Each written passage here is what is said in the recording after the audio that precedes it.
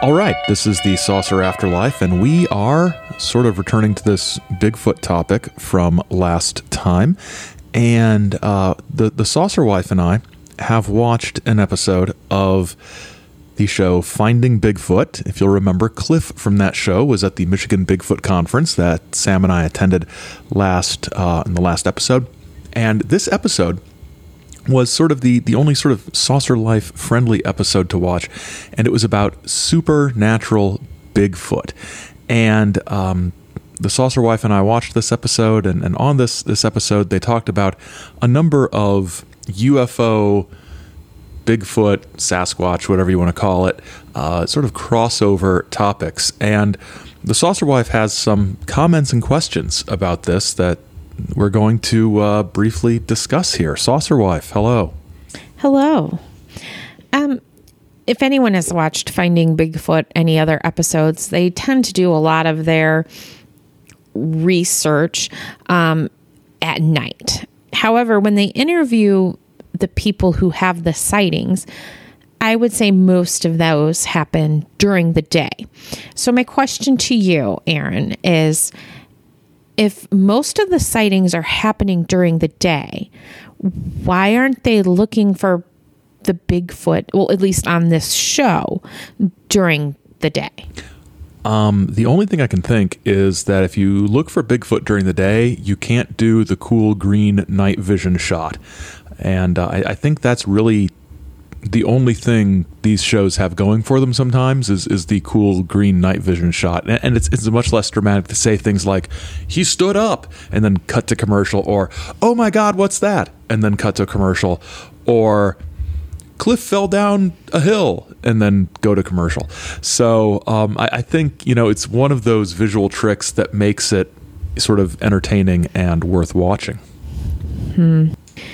Okay. I learned from this episode that there is, well, when I started watching the show, I learned, number one, that there's a Bigfoot call. Yeah. Okay. As everybody heard you perform in the last episode. Never knew. But they referenced Bigfoot language. Have you heard of this before? Well, who referenced it? There are some people who are sort of, friends of the show, who appeared on this episode. Who were they? Oh gosh, I'm having a mental block. And Dana and her husband, well, not husband at the time, Greg. Yes, Dana and Greg now, and they looked like babies. Yeah, now Greg and Dana Newkirk, Greg Newkirk and Dana Matthews, I think she was. So Bigfoot language. Yeah, I've heard of this at various points, and it seems to be related to some kind of, I think she said Native American language. Which Native American language? There's more than one, which is sort of a trap that we sort of see, paranormal type people. There's, more than one Native American group, but Native American religion says Bigfoot is the symbol of honesty. As Simpson J. Hanover, if you remember from the last episode, the one speaker who was not that great. No. That was, I think, the She Squatchers said that Bigfoot was a Native American symbol of honesty. Simpson J. Hanover III commented when I told him that, or when he listened to the episode, that if Bigfoot is the symbol of honesty, why is he always hiding? Why doesn't he just tell us, who he is and where he is? But yeah, Bigfoot language. It's not a call. It's just a conversation. But did you notice how when the episode went on, they didn't use the language. They strictly relied on the call. Yeah. There was the one scene where Dana sort of, greeted the Bigfoot and said they come in peace or something like that. And then, yeah. And maybe it was editing at that point. Maybe, yeah. But they did rely almost exclusively on the Bigfoot scream. Yeah. Speaking of the scream. Yeah. I mean, if you were a Bigfoot traipsing around in the woods and all of a sudden you hear these screams, wouldn't that scare you? I would not investigate. I mean, if I were a Bigfoot, I would be like, oh wow, it looks like the little hairless things are screaming at me. I'm going to stay away from them. Or maybe they're like these guys are idiots. You know, if I'm walking around my home and around the yard, I don't really like people showing up in my area and screaming at me. Even if they're screaming, let's say they're using the same language I do and they're screaming at me, I'm going to go inside. I'm not going to hang around and say, "Oh wow, this stranger is yelling at me. I want to go meet him." No, well, this is why Bigfoot throws rocks at people, right? I just had a thought. Yeah. You know how like when the ice cream truck comes through your neighborhood? Yeah. And you hear the song? Yes. And you run to the ice cream truck? Yes. What if they did like a Bigfoot ice cream truck? Like have deer or whatever Bigfoot eats on a truck? And they talked about in this episode that one lady, who I'll get to in a minute, who channels Bigfoot, big feet. Bigfoot, yeah. They like healthy snacks. So we could potentially get a truck, figure out what kind of music attracts big feet, and do like an ice cream truck scenario.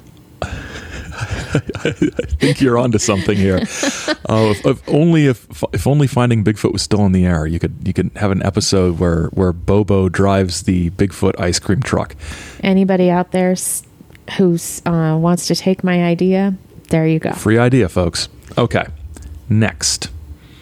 Okay, so during this episode, we you mentioned the commercial breaks. Yeah. Oh, we see something on the thermal scan. So I just wanted to let you all know we did not find a Bigfoot. Sad. But however, we found a mountain lion, a bear, nice, and a deer. Well, deer are indicator animals for Sasquatch.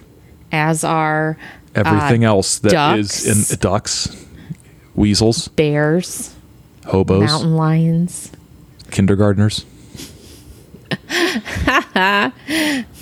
Oh, and also Bigfoots whistle to each other.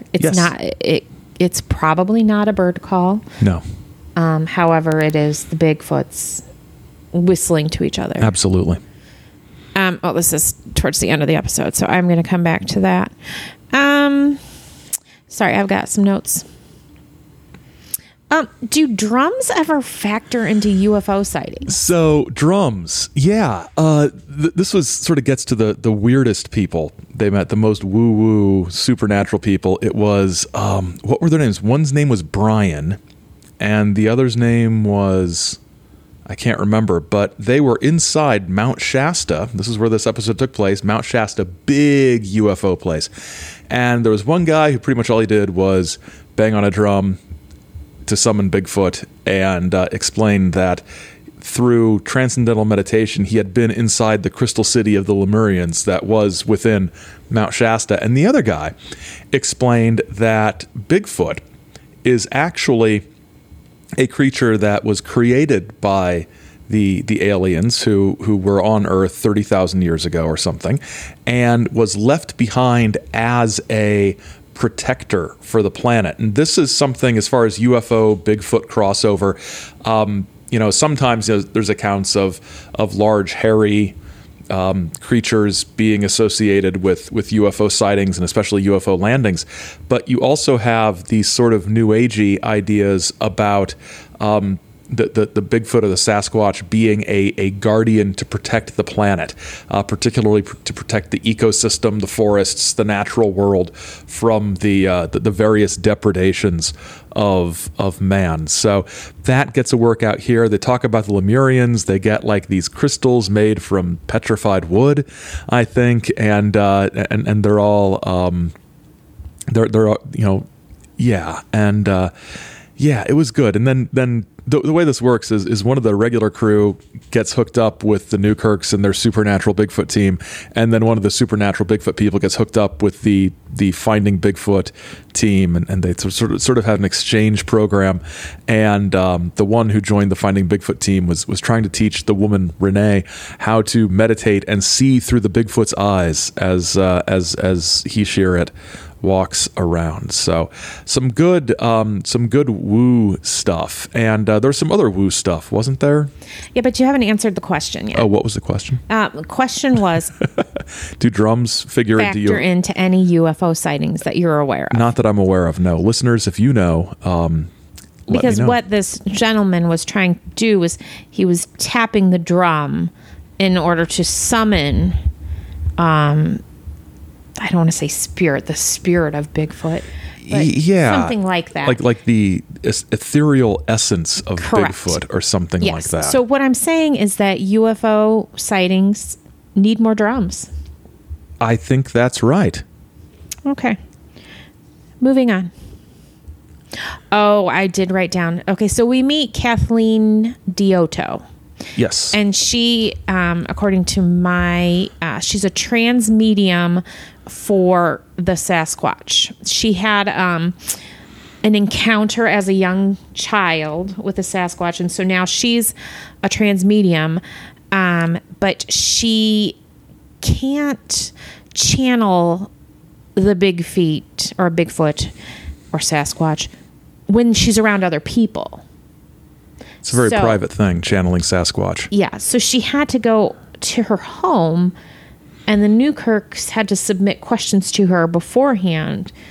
And then she does this by asking questions and then typing. Automatic typing, yeah. Yes.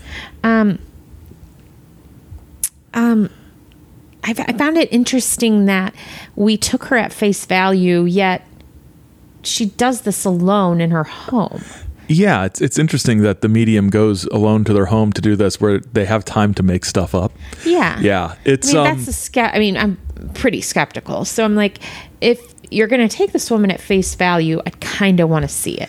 Now, Saucer Wife, here's the thing.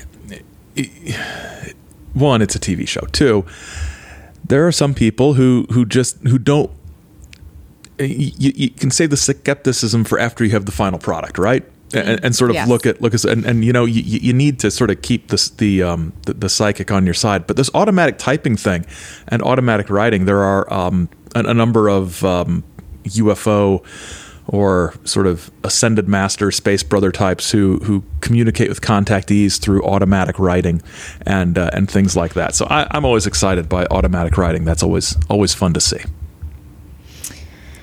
All right. We also talk about Bigfoot scat, which I had another thing that I had never thought about. Well, and one of you come across a big old pile of, say, scat. How do you know that what you're looking at is Bigfoot? Well, you taste it.